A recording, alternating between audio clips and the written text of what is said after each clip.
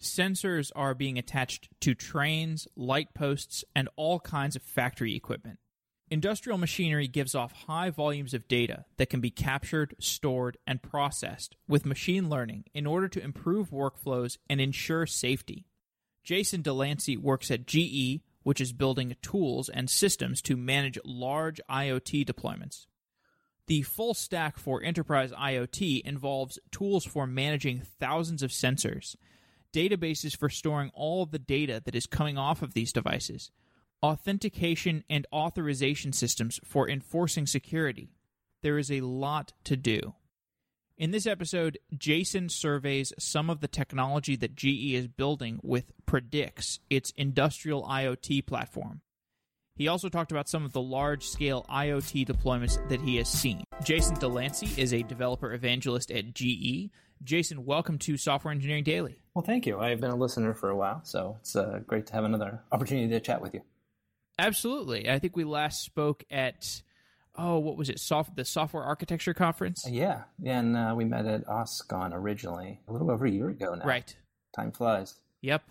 Yeah, the conference circuit sure is an interesting one. So today we're talking about IoT and what GE is doing, and GE has been around for a long time. What did GE do historically as a business? Well, I want to understand that little bit of history, and then we'll get into the modern inventions that GE is working on. Certainly. So I am not a GE historian by any stretch of the imagination, but I joined GE just over, and specifically GE Digital, which is the software-focused unit of the larger enterprise that everyone knows. But yeah, the business at GE has evolved over time. Most people are probably familiar with sort of the origin of Thomas Edison and light bulb. But also, I talked with one of our branding managers at one point. He's like, what's the first thing that comes to mind?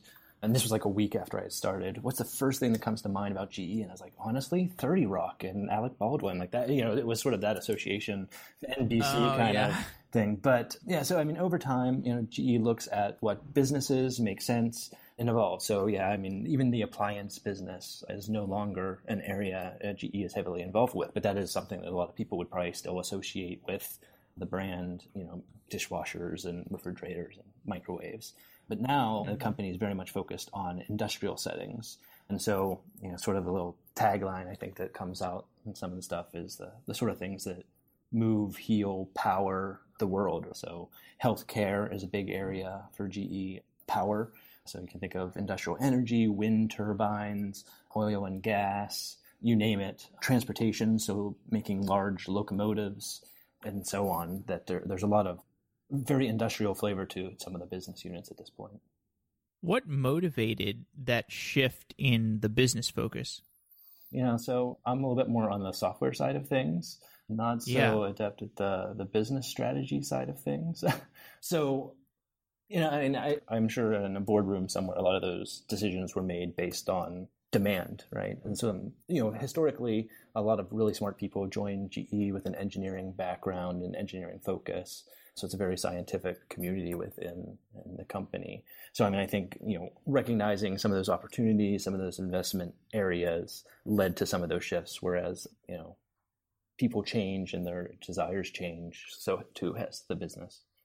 Yeah, it makes a lot of sense from my point of view because you take all these industrial environments like power plants or manufacturing facilities, and certainly companies like Microsoft and Amazon and all the other infrastructure providers are breaking into this space and getting their feet wet, but they don't really have any sort of strong advantage over where GE is coming from because for everybody, this is sort of a new field to be breaking into where you're selling to these industrial providers and basically saying to them, look, in order to differentiate yourself, you need new hardware, you need new software, you need to revamp yourself as a technology company rather than a manufacturing company or a power company.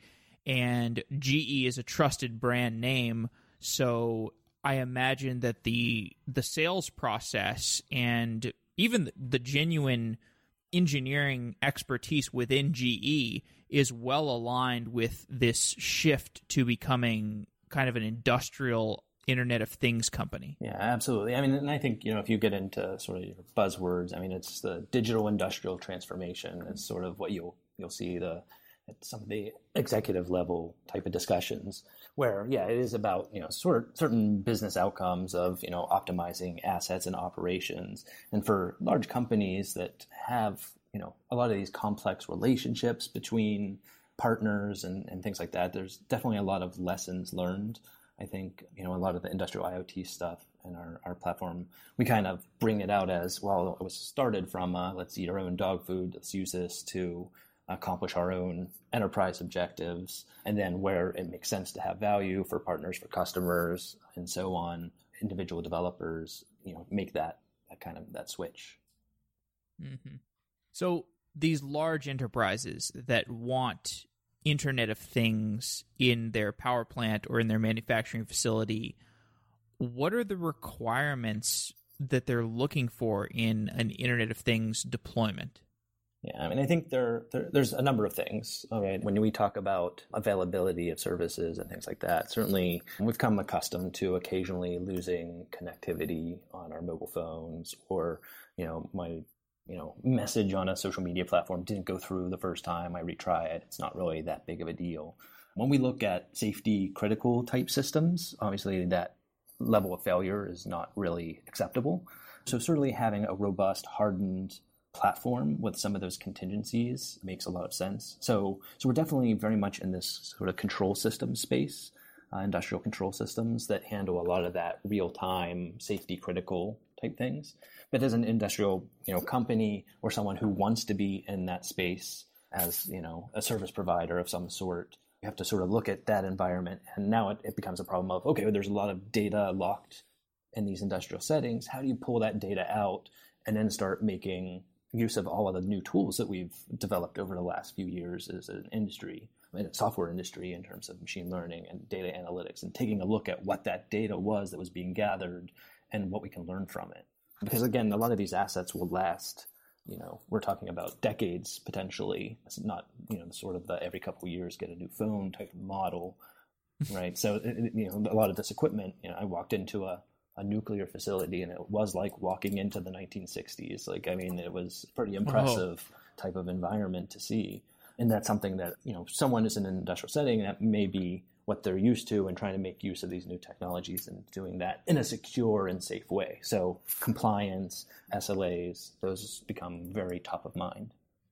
Okay, the example of a nuclear facility, this is kind of I want to discuss some examples with you because I think I've seen some of your talks and you do go through some really interesting examples of different contexts where Internet of Things stuff is starting to be desired. But the nuclear facility question is interesting because these facilities that look like they're out of the 1960s, in some sense, that's horribly disconcerting because it's like, okay, this stuff is like mission critical. Why is it running on 1960s technology? But on the other hand, it's like, well, that's kind of comforting because it's maybe somewhat air-gapped from, like, the sensitive stuff is air-gapped from the internet in the sense that it's running on really old technology, so maybe getting there through an open network is impossible or difficult. So when you look at like a nuclear power plant as a case study in an organization that is trying to decide how connected they want to make their infrastructure, what are some conclusions or learnings you've drawn from those kinds of excursions? Yeah. No, I should, add a little, it sounds better when I phrase it that way. But this particular one that I happened to go into was more of a research center as opposed to a power generation. It was not actually used to power the grid. So, in certain cases, some of the equipment is certainly old, but when it's functioning, there's usually regular maintenance, right? Like when I think of my house, actually a little topical, my air conditioner just went out, right? And it's because, maybe I haven't maintained it to the same degree that I've needed to. That's not the sort of thing that happens in a lot of these settings, that there are regular procedures and checks and things to make sure things function, because again, failure is not something that anybody wants to see. If you do software development, right, the first rollout of whatever software you wrote probably sucks. Like, you're going to have to do it again and get it better and iterate, and that's just part of the process. That's why we do a lot of those testing. A lot of the equipment that's in place is, it's functioning, it's doing well.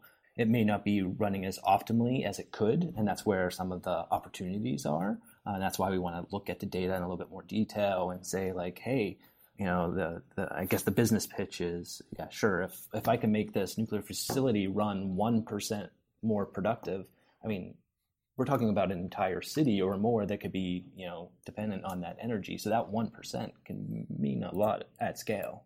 And so that's, same for some of the other, when you look at aviation or oil and gas, offshore oil rigs. And you brought up the notion of air gap, right? And, in some ways it could be a feature, but a lot of our environments are out from the major centers, right? So connectivity, even satellite connectivity or cellular, Wi-Fi, these are not necessarily always available. And so how do you handle that situation from an architecture perspective, right? Do you, so caching data, having opportunities to batch process it, and some of that is all part of the problem scope that we're looking at. So an environment like an industrial oil rig where there's maybe not connectivity like all around the entire oil rig, would they do something like where they have like an intranet where it's just wiring their internal infrastructure together, and then maybe they have some sort of central gateway, and the gateway is the thing that interfaces with the external world, and maybe that gateway has some interface to a satellite or something like that? Yeah. I mean, I think, I forget the exact number, and I could look it up, but, in some cases you might have an oil rig with like 30,000 sensors, right? So if you think of your traditional public cloud, right, like we're not uploading 30,000 sensors worth of data, producing data points every few, milliseconds up to the cloud. So we definitely look at these local gateways in terms of being able to do a lot of work there that makes sense for that environment. So you sort of have that industrial control system, but you also have those gateways that have quite a bit of power, right? Just think like our mobile phones compared to supercomputers a while back, the gateway devices in terms of storage, compute power, and the ability to process and analyze data, makes sense. I was sort of reminded of, a past experience where, so I also used to work in computer animation and, an early film, and actually it was cheaper for them to put the film on a thumb drive or a hard disk and drive it from one city to the other to go to color correct. So when we're talking about large data sets at an oil facility, likewise, you might want to batch process that periodically and then move the data off for additional processing. I think companies still actually do that when they're doing a big movement of data to the cloud. They still oftentimes will put it all into something and then ship it in a truck to a data center. Yeah.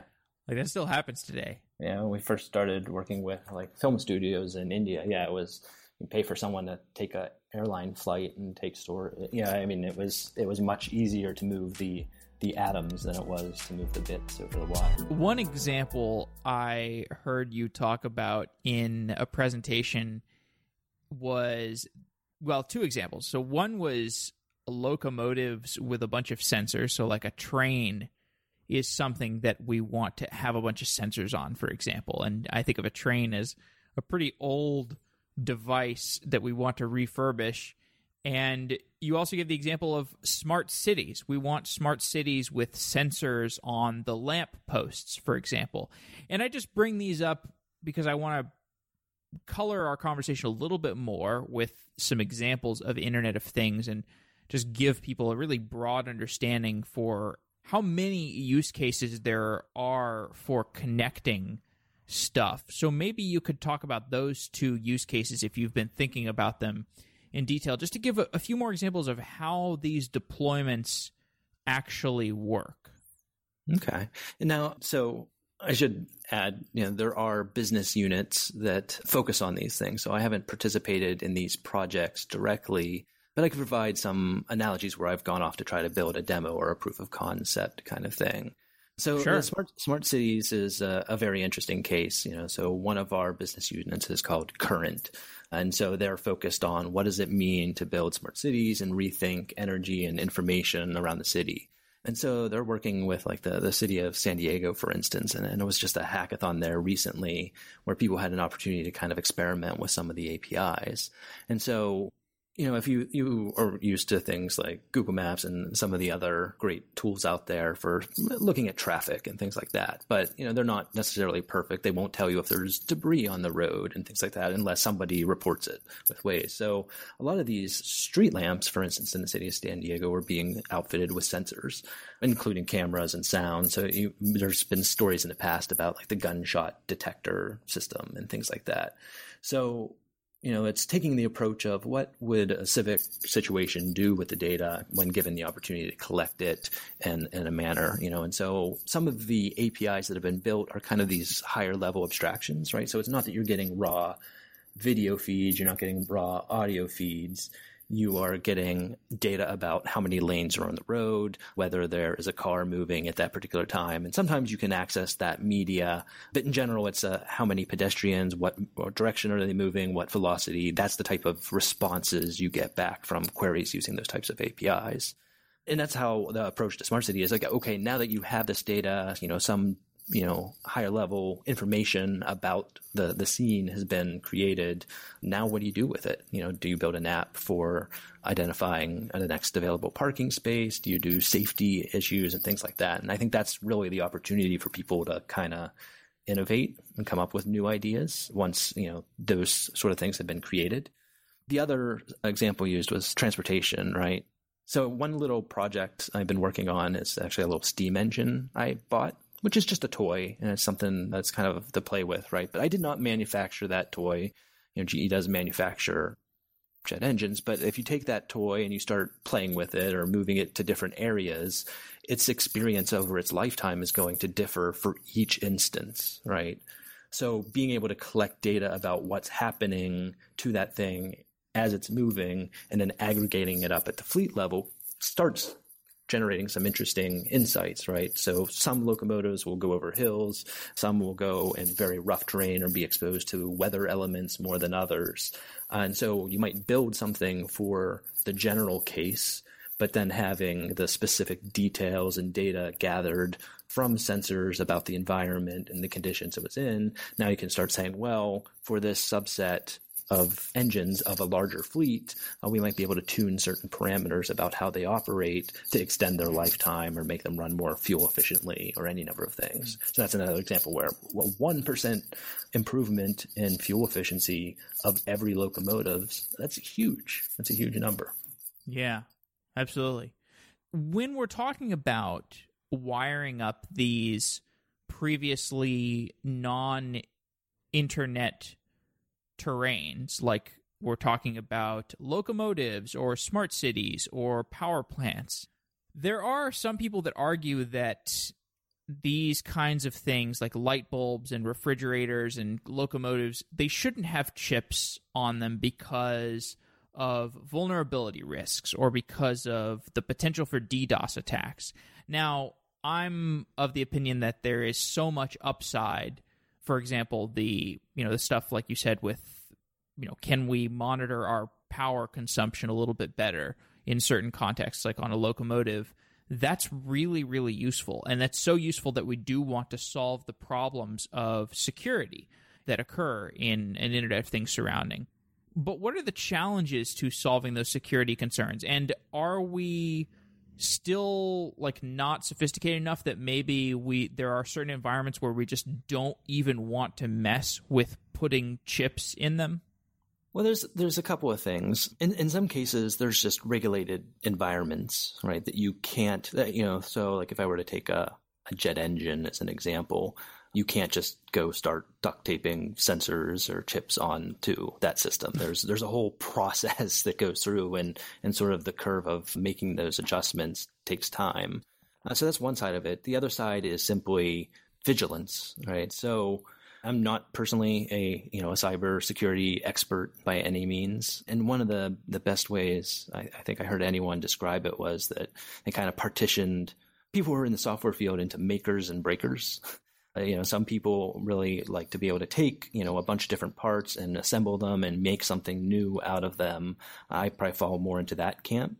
And then there's the other group who are a little bit more the breakers, who really like to understand how something else works by taking it apart and, moving parts and then putting them back and sort of deconstructing something. So I think all of those, I've watched a couple seasons of Mr. Robot. So I think like many people, there are fears about what this could mean if there are vulnerabilities in the infrastructure. And certainly that is top of mind. And there is this sort of friction you might feel even in some of services, how they're created and how you interact with them, especially in an industrial setting, and that there are a lot of security restrictions in place about how you interact with things, which when you come from a maker perspective, I'm just trying to make something or get something shipped out the door, you have to go through a lot of these challenges, which are there for those security reasons, right? And so there's this usability or the developer experience side of things of, it feels hard because there's all these security processes in place.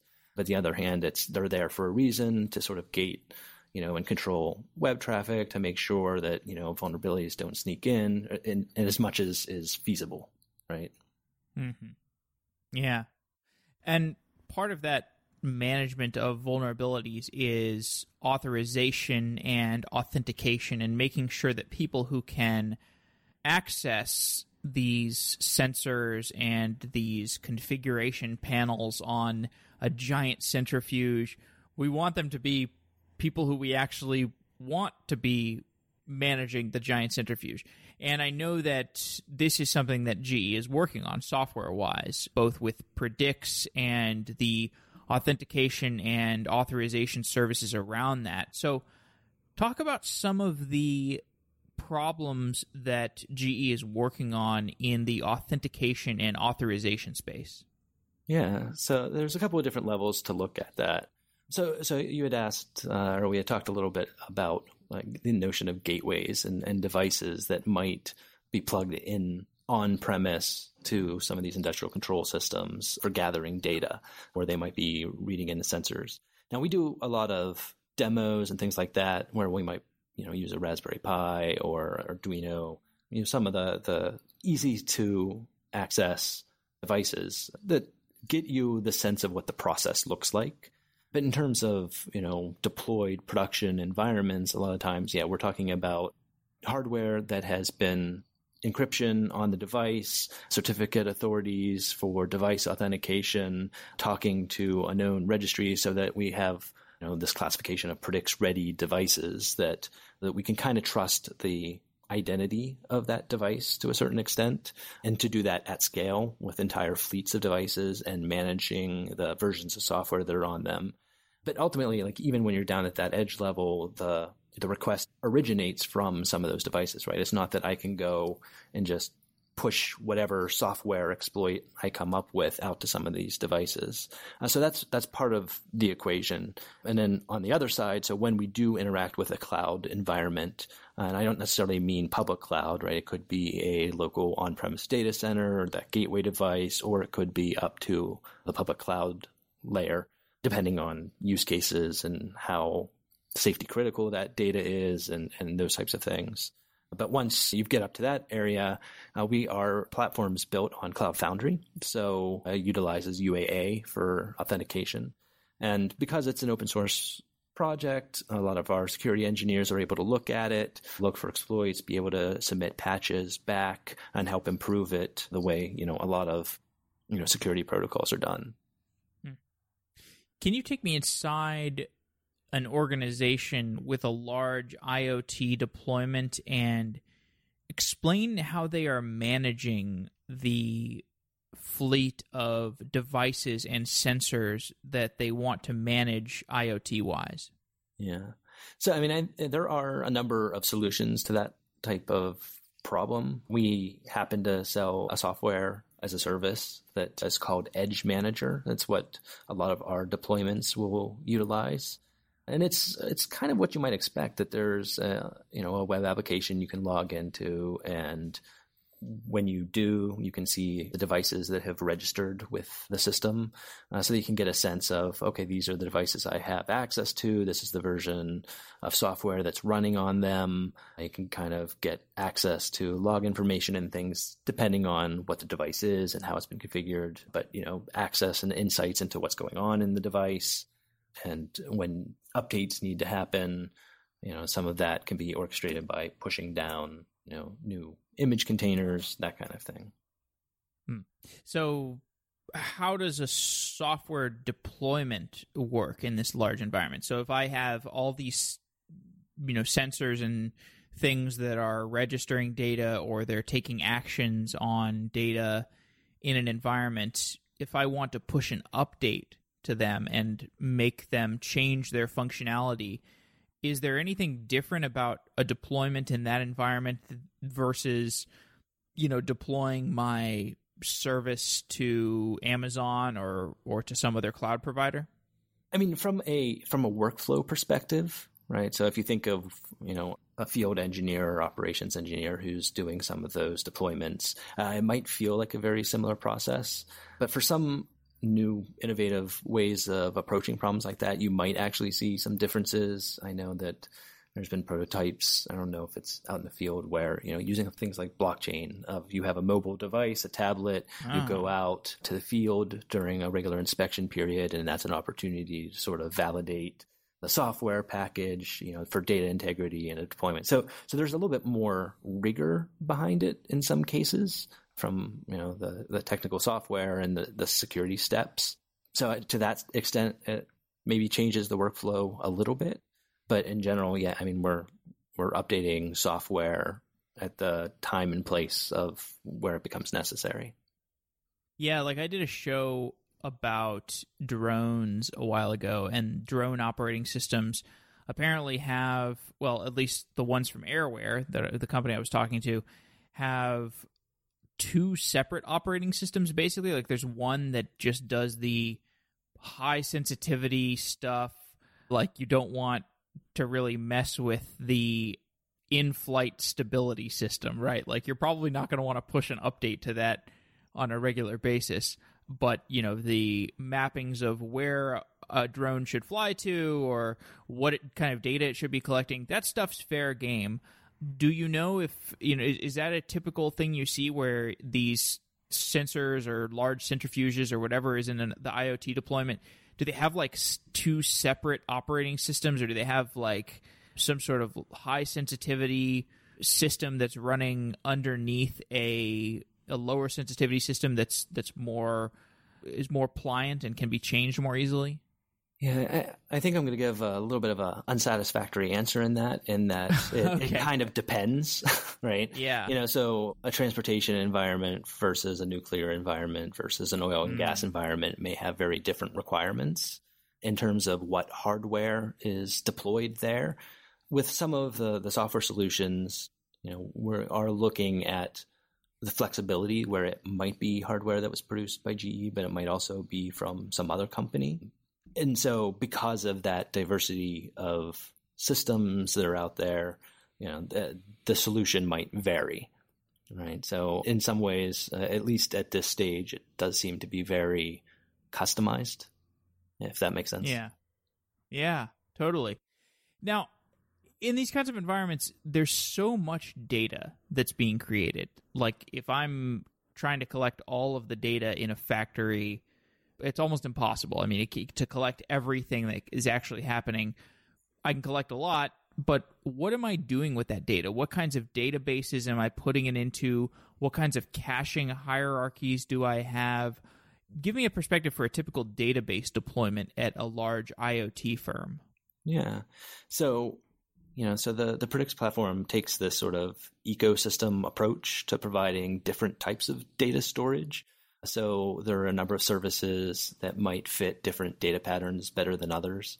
In some cases, it may or may not be that surprising to just say, you want to use Postgres, a database as a service, but fundamentally Postgres or a NoSQL Cassandra type solution. But, the very most common thing is looking at things like time series data. And we also have asset data, which is kind of positioned as a graph database or a graph structure, but it also supports extensible attributes similar to a NoSQL solution. So that type of storage allows you to understand what the equipment is, what the assets are, and how they relate to each other, and what their components of each one is. So if you're operating at a fleet level versus an individual instance level versus the part of an instance level versus, down to the screw, you could track every aspect of that if it makes sense to. And as you say, that's going to generate a ton of data, right? So you're not going to be necessarily interested in gathering data about everything about the system and storing it all forevermore. So, I think that offshore oil rig example, the tons and tons of sensors, but, in the end, there's only maybe 1 or 2% of that data that's really going out and making, a significant difference in terms of how the behavior and operations will change and be optimized based on that data. So it can kind of vary, and some of that, you might be storing at that gateway to device on premise. Some of it you might be pushing to the public cloud and using certain analytics or machine learning algorithms to decide what you want to do at each level, what data to keep or what data to throw away.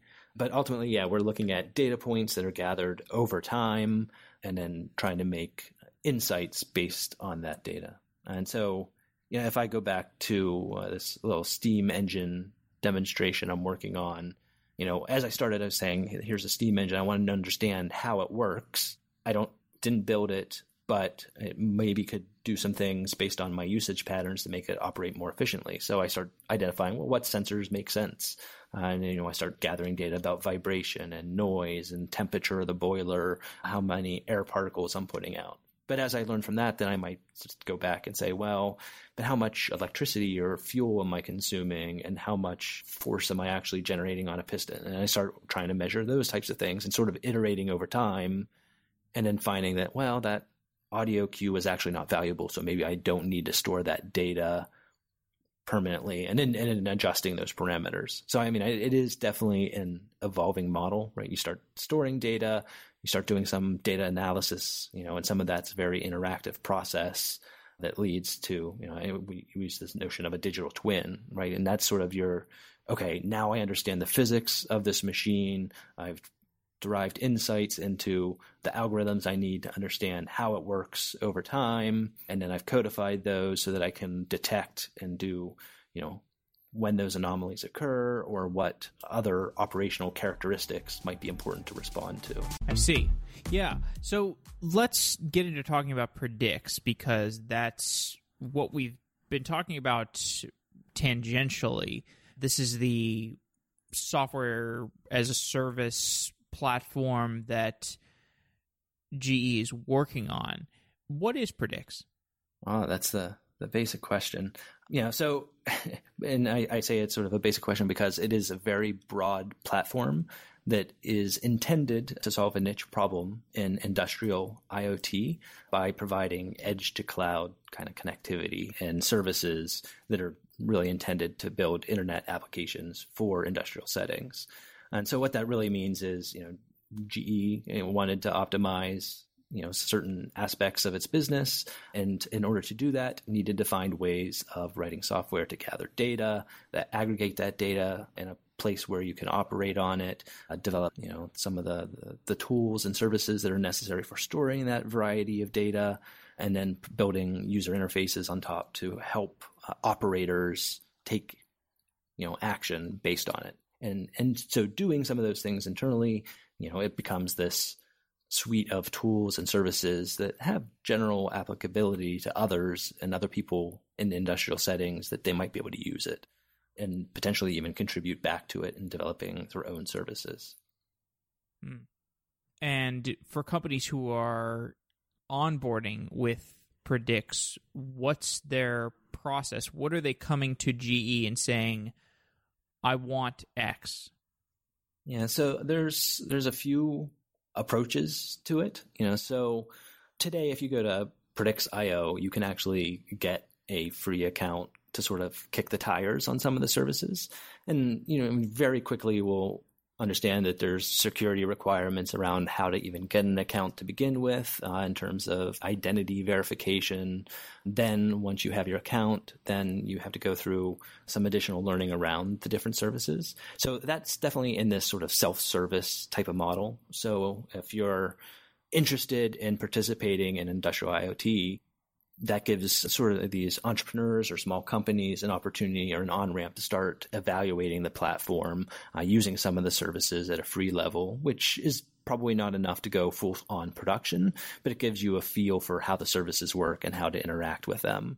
On one level, there's that self-service model. On the other side of the spectrum, we have a pretty rich ecosystem of partners who have developed expertise using some of these services and building solutions. In some cases, like even if you go to Predix.io, we try to highlight some of these case studies.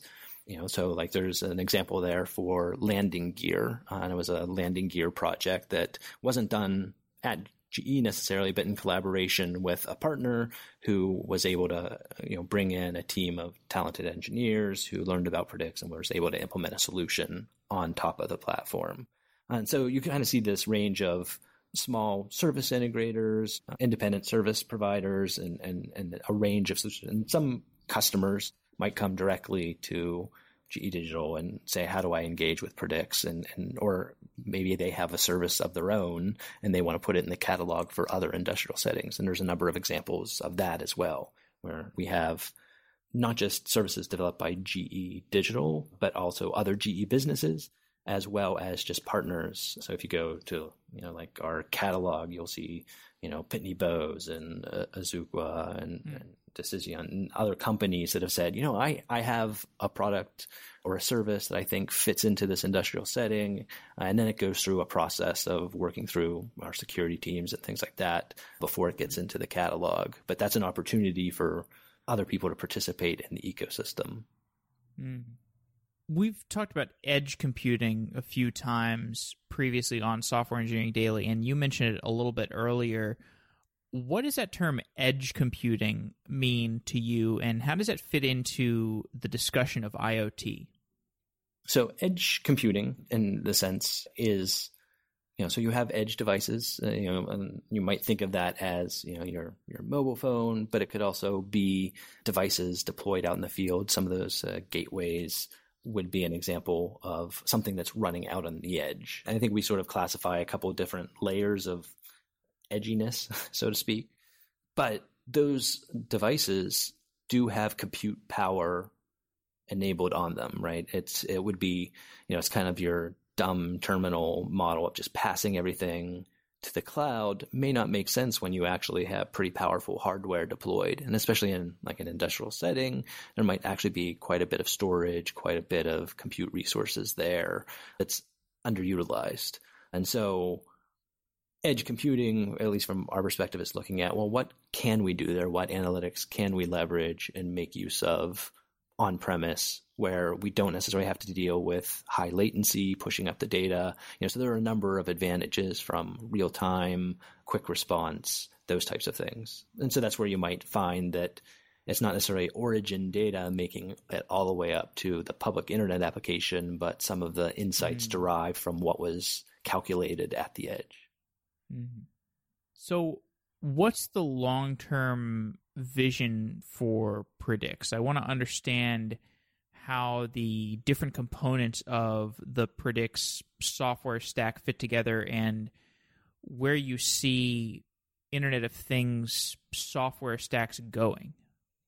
Yeah, I mean, I've said it a couple of times, but I mean, I definitely see it as sort of this ecosystem where, at least, now I'm kind of on the inside, but I've seen a lot of these industries as things that I didn't quite understand, didn't have access to, or any insights into. And that's not to say that, I can just go walk into a nuclear facility, but, that having a little bit of access to information and services that are used, it's allowing a little bit more participation so that developers at other companies or developers who maybe are wanting to try something new can find opportunities to build services or software that'll help some of those cases of industrial settings and making those small 1% improvements And that's where it's, in healthcare, in aviation, in power, that we all are consumers of some of those things. So in the long term, I see that opportunity for a lot more people to get involved. The other theme that I think comes up in terms of the direction is also, I kind of I've made the point that some of the software developers I work with, maybe they're wearing hard hats in the sense that it might be the turbo machinery engineer in Moscow. It might be the water plant supervisor in Ghana. It might be the material science engineer in Indiana, that they're domain specialists. And maybe they don't have a computer science background, but they want to be able to solve their everyday problems in their field, and having tools that are easy enough for them to work on and build on and expand to meet their use cases. So I think that long-term vision is, how do you provide these services that are accessible for a much wider audience of developers, and what it means to be a developer. There's a quote I reference a lot from our former CEO Jeffrey Immelt, who quoted about how many new employees come into GE, and whether they start in finance or marketing or IT, they're going to learn to code. And that being able to have at least some basic software skills with the right tooling, there's lots of problems that people can solve, and those solutions will be super valuable. So the cloud tier of Predix sits on Cloud Foundry. Why did you build on Cloud Foundry? I think there's a couple of very compelling reasons why Cloud Foundry is valuable. So one thing that we quickly identified was the need for GE and its customers and partners that we would work with to be able to run on multiple infrastructures potentially. So whether it was AWS or Microsoft Azure or OpenStack or an on-premise solution, having some common patterns, especially when you're talking about a large organization, needing to retrain everyone to work on different platforms would be a little bit more challenging. So having sort of this common model suddenly becomes super valuable, to be able to have this consistency of, how do I write an application and how do I push it to the cloud? So that's one reason right off the bat, from even just training and skill set development, that being able to interact with Cloud Foundry would be a transferable skill across multiple infrastructures. The other part of it was, again, kind of that hint at having maybe software developers who aren't trained in distributed computing concepts, and having them still have access. So being able to simply CF push an application and then scale it out without needing to go through a lot of the procedures of, okay, I need to provision a server, and then I have to make sure I get an image and install and configure all my applications, that there was a lot of value from a workflow perspective to get someone quickly to the point of delivering a valuable application. So that was another very compelling reason why Cloud Foundry is valuable. And then, I think the value of the community and a lot of the requirements around Cloud Foundry were very geared toward sort of this enterprise model of, hey, I have an organization or a department that needs a set of resources, and being able to have quotas and be able to work in this ecosystem of partners and integrators who can deliver services on the platform and make use of our services and sort of the shared community and ecosystem. So that's a bunch of reasons that it certainly was compelling and has been the foundational tier of the platform. What technologies have been built within the Predix platform? I know there's time series, there's analytics, there's some SQL technologies. Were these stuff built from scratch, or were they taken from open source projects and built to integrate with the Predix platform?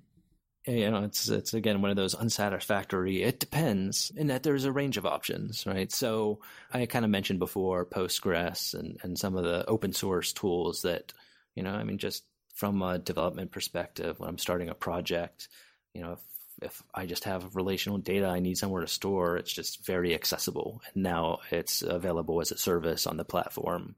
So some of the cases, it's just off the shelf open source projects where it just makes sense that it's a great solution to a problem.